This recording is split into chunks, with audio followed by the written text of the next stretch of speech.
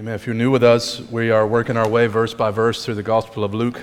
We love to work through books of the Bible, and we have made it to probably the most popular parable of Jesus, the parable of the prodigal son or the two sons. It's my great delight to work through it this morning with you. Let's pray and ask for the Lord's help.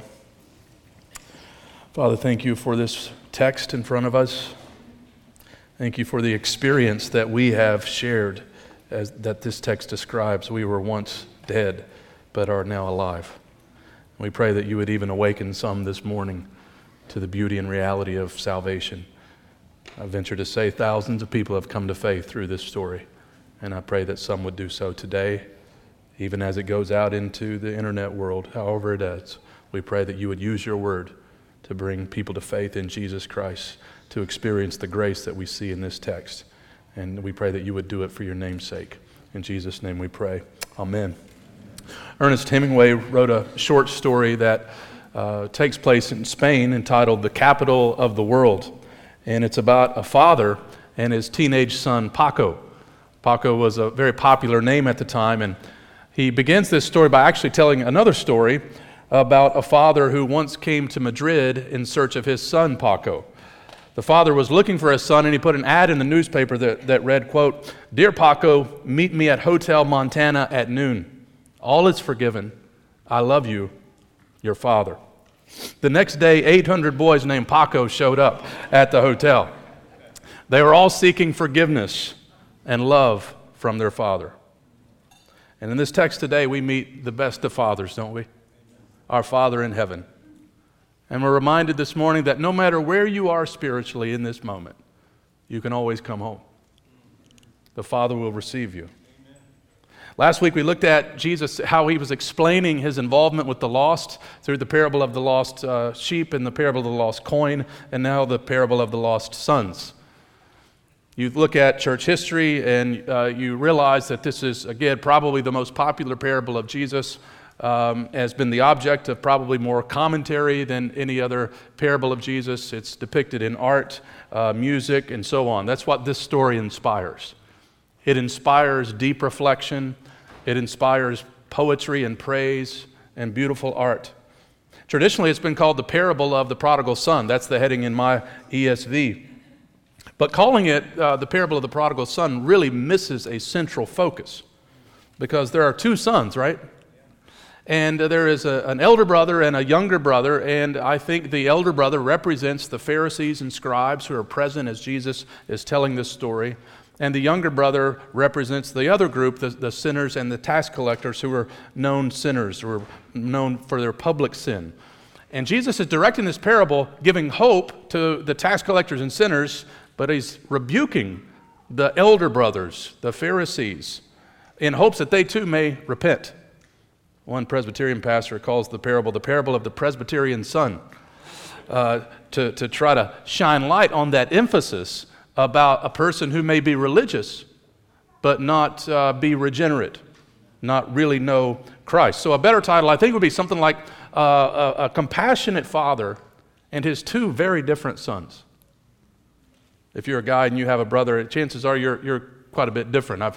Sometimes it's remarkable how different two brothers under the same house can be. These are two very different brothers, but they both have the same need. They need salvation. And so here's the big idea. There are two ways you can be separated from God, and there's only one way home, and that's through repentance.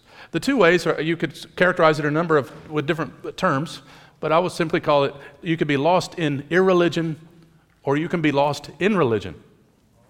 Right? The younger brother is off in the far country. He is living his life in wild sin and open rebellion. The elder brother is outwardly pious, even respectable, but like the Pharisees, they were inwardly unregenerate. They had not been transformed. They were estranged from God. So you can be lost in religion, you can be lost in irreligion. And what we need is a heart made alive by Jesus Christ. For him to say, like the father says to his son, "My son was dead and now is alive."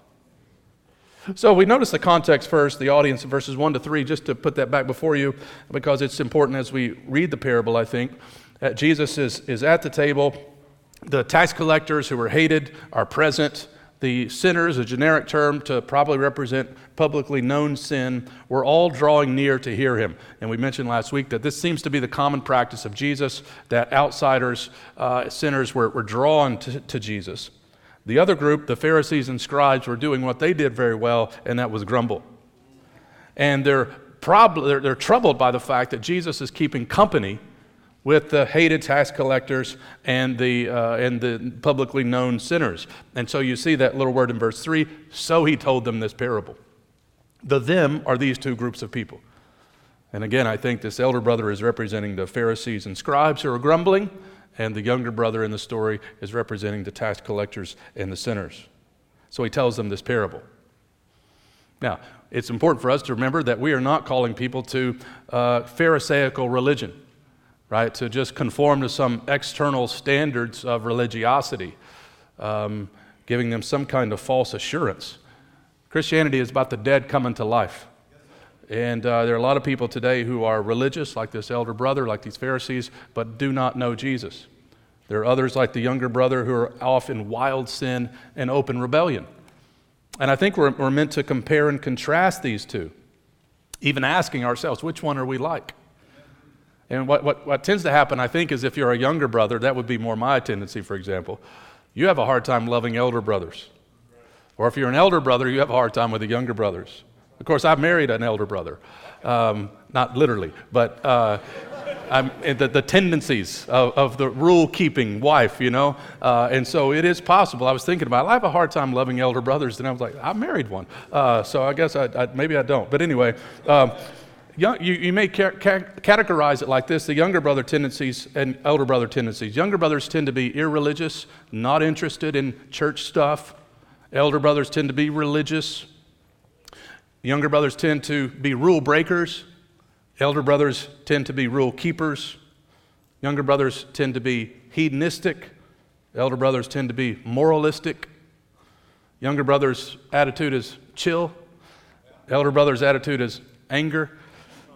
Younger brothers work when they're inspired, and elder brothers overwork. Younger brothers are visible sinners. Elder brothers are invisible sinners. Younger brothers use people. Elder brothers condemn people. Younger brothers are unrighteous. Elder brothers are self-righteous.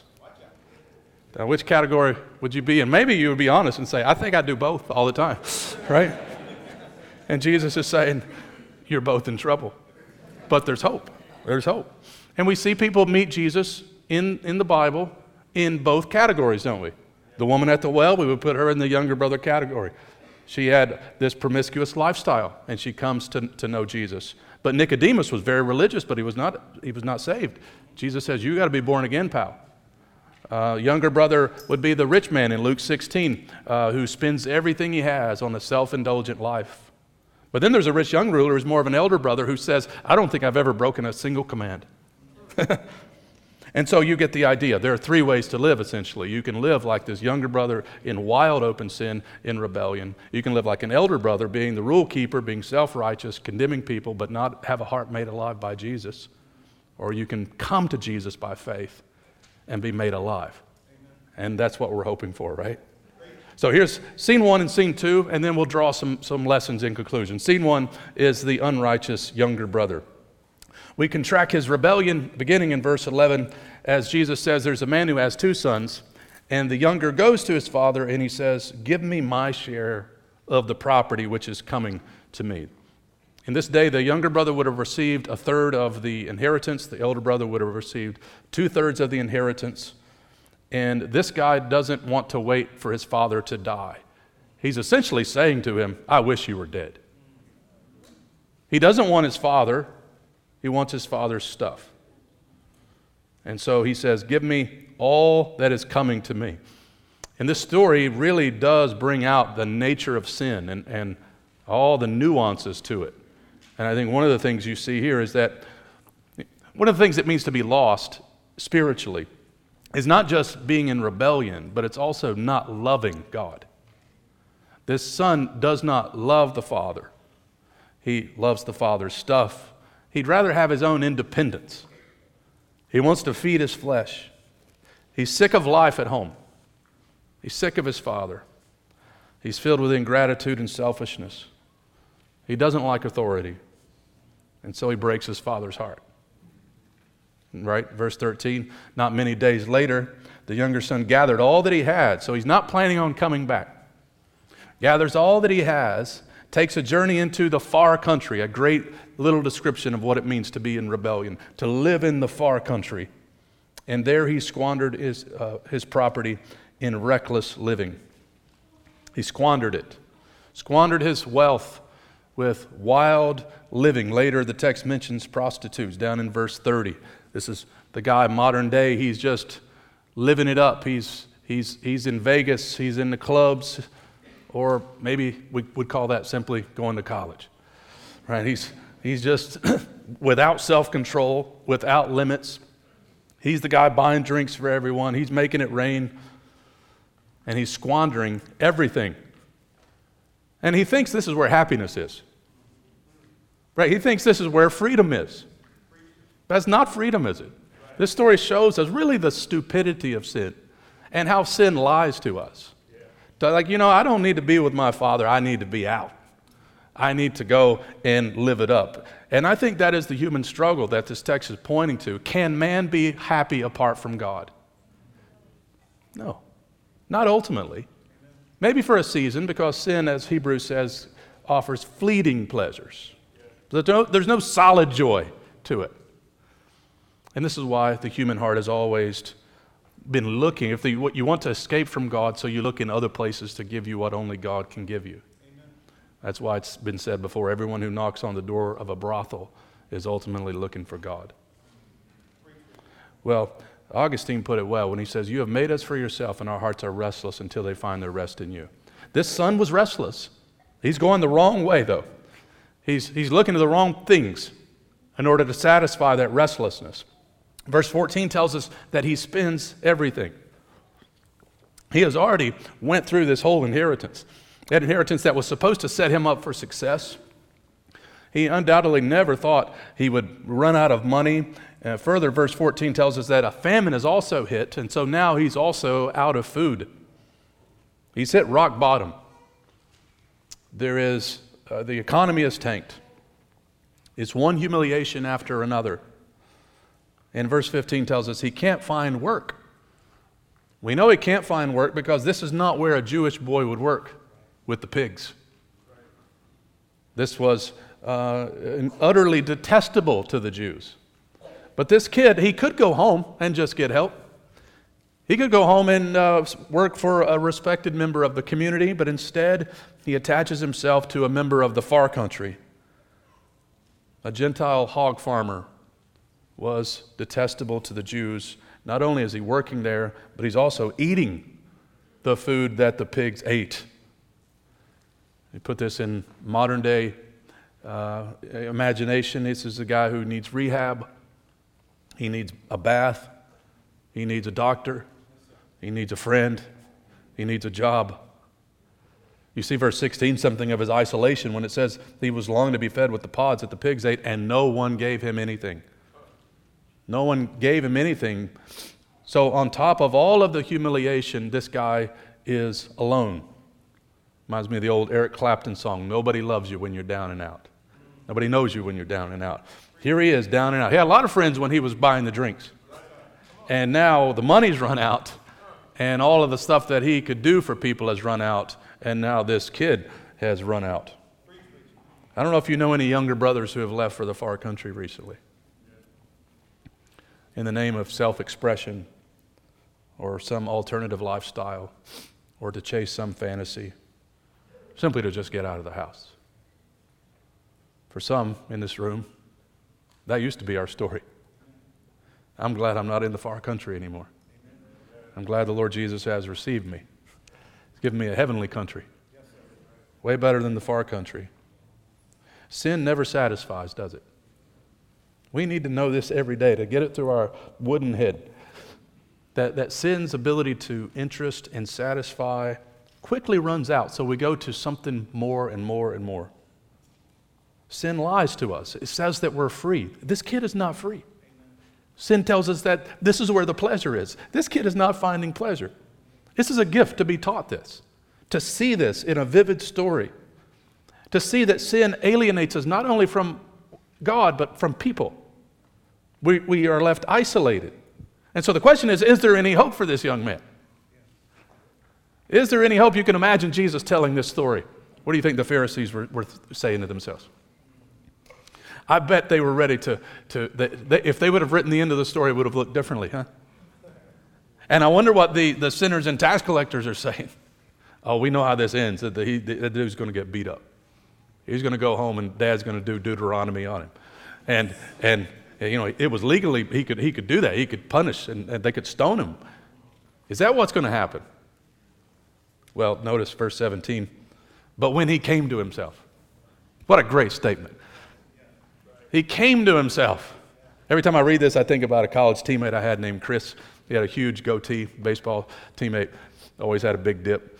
And he was pitching terribly. And so he went off into the woods and he came back and he said, guys, I found myself. And I just remember that, like, okay. And then we watched him pitch and realized he probably should go back to the woods, you know, like. Well, this guy came to himself, for real, for real. He's awakened. And that's the first step, to actually realize you're in a desperate condition. You don't want to stay there. And so one wonders, did he come to himself in the pigsty? That would make sense. I don't know where your life was changed, where you would trace like a pivotal moment in your spiritual journey. Mine was at a college FCA service. Some have come to faith in pastors' offices, church services, maybe with a parent in a bedroom. This guy's life's changed in a pigsty. He's saying to himself, what on earth am I doing here? And he begins to think about the Father's mercy. Notice how he says, how many of my Father's hired servants have more than enough bread? He recognizes and recalls the fact that his Father's gracious. His Father's merciful. So he's driven home, I think, at the prospect of mercy. He knows what kind of man his Father is. He knows what kind of character the Father has. And so he begins to turn around. It's what we call repentance. And you see the repentance language that's used here in verse 18. I will arise and go to my Father. And that's your first step. If you are in rebellion against God, turn to your Father and go home. Get out of the pigsty. And he says, I have sinned. He says, I will rise and go to my Father, and I will say to him, Father, I have sinned against heaven and before you. So there's no blame shifting. There's no excuses. If you've ever been in rebellion, you know how to cleverly make excuses. Well, if I had a flat tire, or it was, aliens, there was something, the devil made me do it. No, he's going to own this as a confession. I have sinned against heaven and before you. I'm no longer worthy to be called your son. Treat me as one of your hired servants. So he's got his plan together. It's a good plan. It's a humble plan, I think. In verse 20 to 24, we see the reconciliation that happens. Again, you can imagine the tension at the table as Jesus is teaching. And now the encounter is about to happen. How will this father respond to this rebellious kid? The Pharisees want to, no doubt, see him punished. And the sinners and tax collectors are hanging on with hope. And it says in verse 20, he arose and came to his father, and while he was still a long way off, the father saw him and felt compassion and ran and embraced him, and he kissed him. That's what the father did when he went home. Notice the verbs. We just worship through those verbs. The father saw him. How did he see him? Well, no doubt he was waiting on him.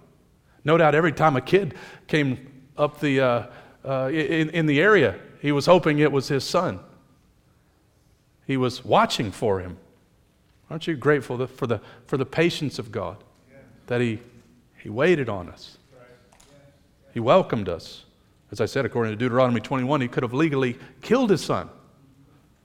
But no, it says in the text that he felt compassion. The Father has compassion on sinful people. As Psalm 103 says, as a father has compassion on his children, so the Lord has compassion on those who fear him.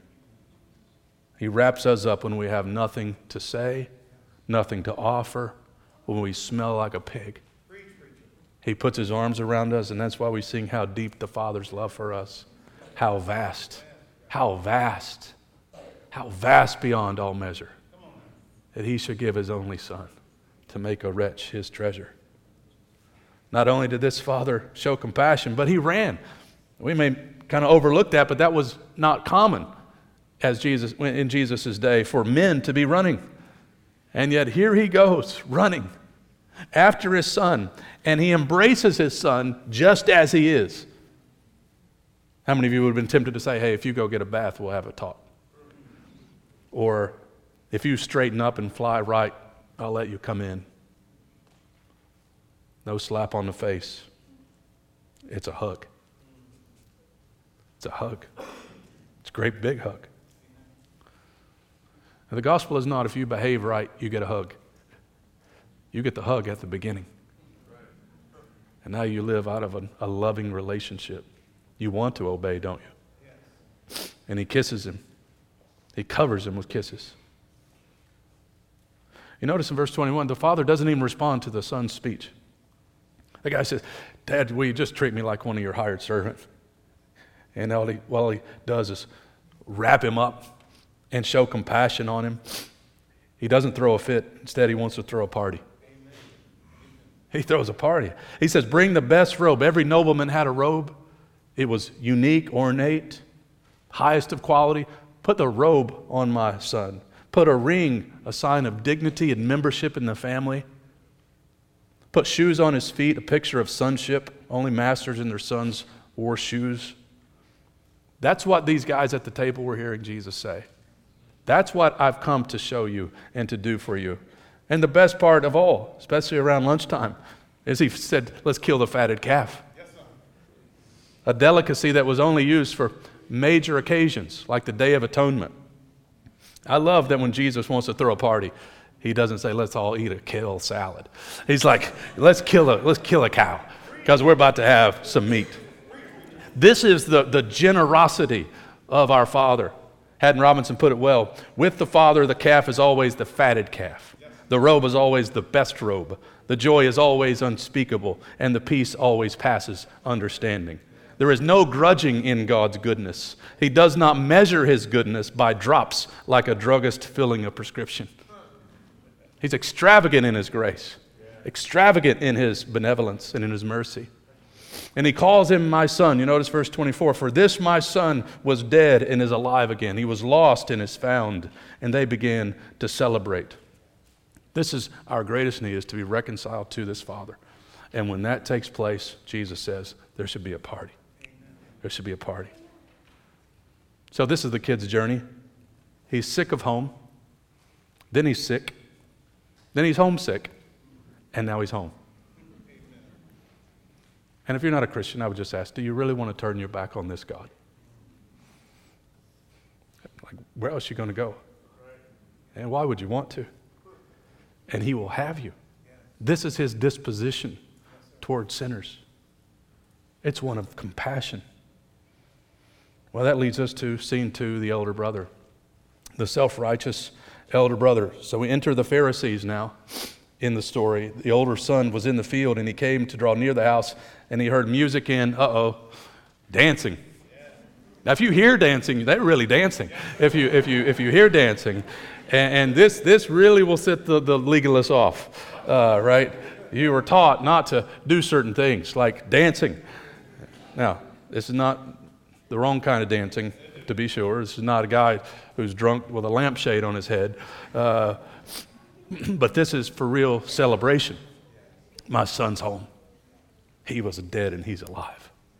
He was lost and he's been found. But the elder brother scoffs at it, and he's basically like, how dare you do this? And that's, again, the attitude of legalism. Grace makes you glad, legalism makes you mad. And so he hears about this whole situation, and he is, get this scene now, around the party, but not in the party. And that is the danger of being lost but still being a little bit religious is to be around certain Christian-y things but not to be in Christ. Now, one of the things I love, verse 28, is that the father still loves the elder brother.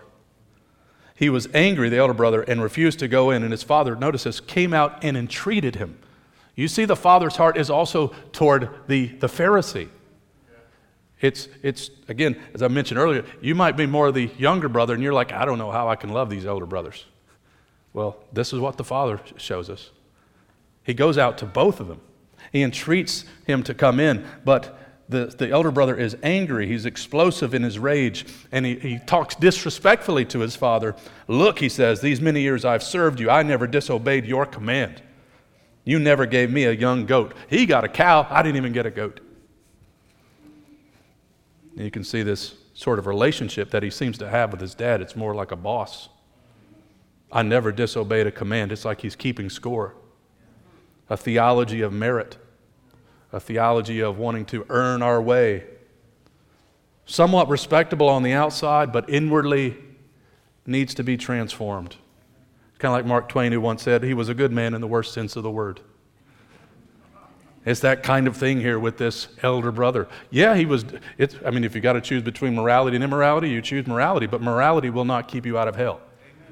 Right? You need Jesus to do that. And so he was a good man in that sense. Like, it was a good thing to serve his father and to do these things, but he was still lost, even though he never ran away. And again, it's the kindness of the Lord to reveal these things to us. Because I think the place where we're very self-deceived is being the elder brother. If you're in wild open rebellion against God and you know you are, then you're very well aware you need to be saved. But the danger is sort of being around the party, around the church, but not coming to faith in Jesus. And so there's more self-righteousness in verse 30 that comes out of this son when he says, but when this son of yours came who has devoured your property with prostitutes, you killed the fatted calf for him. How dare you be gracious to him?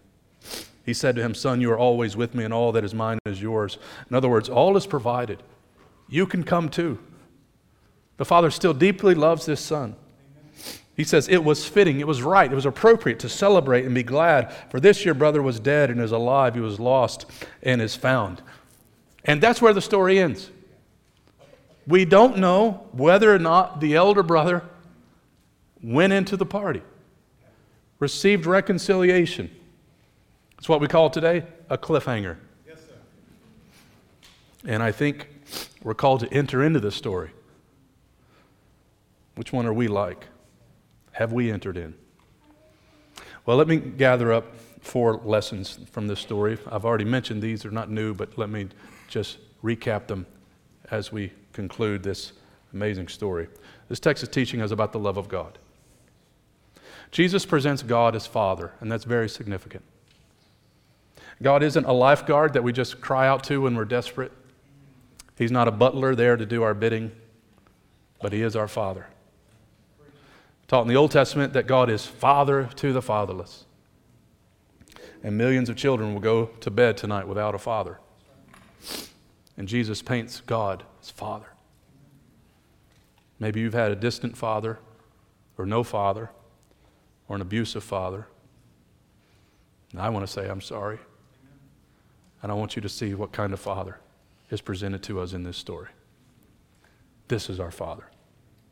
He is majestic and transcendent and holy, but He is also loving, forgiving, and near. We cry out, Abba, Father, and He hears us. And we're called to reflect this love, aren't we? You know, dim reflections of it, to be sure, but this is our calling. Be merciful, the text says, as your Father in heaven is merciful. This text is teaching about the nature of sin and the necessity of repentance. Sin is vividly expressed in this story. It's expressed with the younger brother in rebellion, selfishness, indulging of the flesh, or as the elder brother in pride and arrogance and self-righteousness. And one way home, through repentance. Thirdly, this text teaches us about salvation by grace alone. The Father goes out to both sons. He entreats them. He initiates this relationship. We see grace is expressed in that there is no repayment but simply the calling to repentance. We come out having nothing. This younger brother had nothing to offer the father. And we see grace is expressed in the fact, as Jesus is teaching this, that he is the answer and not the Pharisees. He's the answer and not the religious leaders. As you read these three stories together, the parable of the lost sheep, the lost coin, and the lost sons, you notice in the third story, there's something different, and it's that no one goes looking for the son. And in Jesus' day, this would have been the responsibility of the elder brother. The elder brother was to be his brother's keeper. But the elder brother doesn't go looking for the younger son in this story because the elder brother is a Pharisee. And the Pharisees are not the solution. The elder brother would have said in that day, I'll go look for him, I'll lay down my life for him. We know something of that. If you were a kid, you went to play with your brother, your mom or dad may have said something like, don't come home without your brother. You see, the elder brother should have went after the younger brother, but the good news is we have a true elder brother, Jesus Christ, who did come after us. As Hebrews says, he's not ashamed to call us brother. Think about it. Jesus is not ashamed to call me brother. For God so loved the world that he didn't send a Pharisee. He sent his son. And he came into the far country after us to rescue us, to bring us home. He brought us out of the pig pen of sin and stupidity and rebellion. And he's given us dignity and worth and righteousness and meaning and eternal life. And now there's no condemnation for us, only everlasting joy. As we sang last week, oh, the love that sought me. Oh, the blood that bought me. Oh, the grace that brought me to the fold. And now we want to serve the Father, don't we? We don't have to serve him, we want to. John Newton put it well when he says, our pleasure and our duty, though opposite before, since we have seen his beauty, are joined to part no more. Our pleasure is our duty is our pleasure. Finally, we see the joy of salvation. C.S. Lewis said, joy is the serious business of heaven. And let us be about that serious business. You and I, if we're in Christ, we're not lost like that little lamb. We're not lost like that coin. We're not lost like that son. We've been found. Our greatest problem has already been solved. And in times of sorrow and grief and trial and hardship and anxiety and discouragement, despair, and all the stuff that comes our way in this life, no one can ever take that away from us. There is a joy that we can always draw from, a well we can always draw from in the gospel. So we can say with Paul, even though I'm sorrowful, I'm always rejoicing. I'm always rejoicing. And soon all sorrow will end, and we will enter into a banquet of joy. And we will celebrate with all of heaven. We will celebrate with rescued elder brothers and rescued younger brothers who've come to faith in Jesus Christ from every people, tribe, language, and nation. So may we be marked by this kind of gospel joy that leads to singing and might even lead to dancing if we allow it to penetrate our hearts. Let's thank the Lord for this today. Father, we thank you for this remarkable story, unforgettable story. We thank you that it's not just printed words on a page, but it's your inspired word. We thank you for preserving it through the centuries, for bringing people to faith and worship through it. And even now, we pray that you would deepen our gratitude to our Father in heaven for all that he has done for us through Jesus Christ, and that he would receive glory from our lives. Father, we want to be marked as people of joy. We want to be marked as people who reflect our Father in heaven. As your word says, be imitators of God as beloved children. And we pray that you would give us your kind of heart for this lost world. And even now, as we take the table, I pray that you would cause us to reflect on these things and be transformed. And we pray it in Christ's good name. Amen.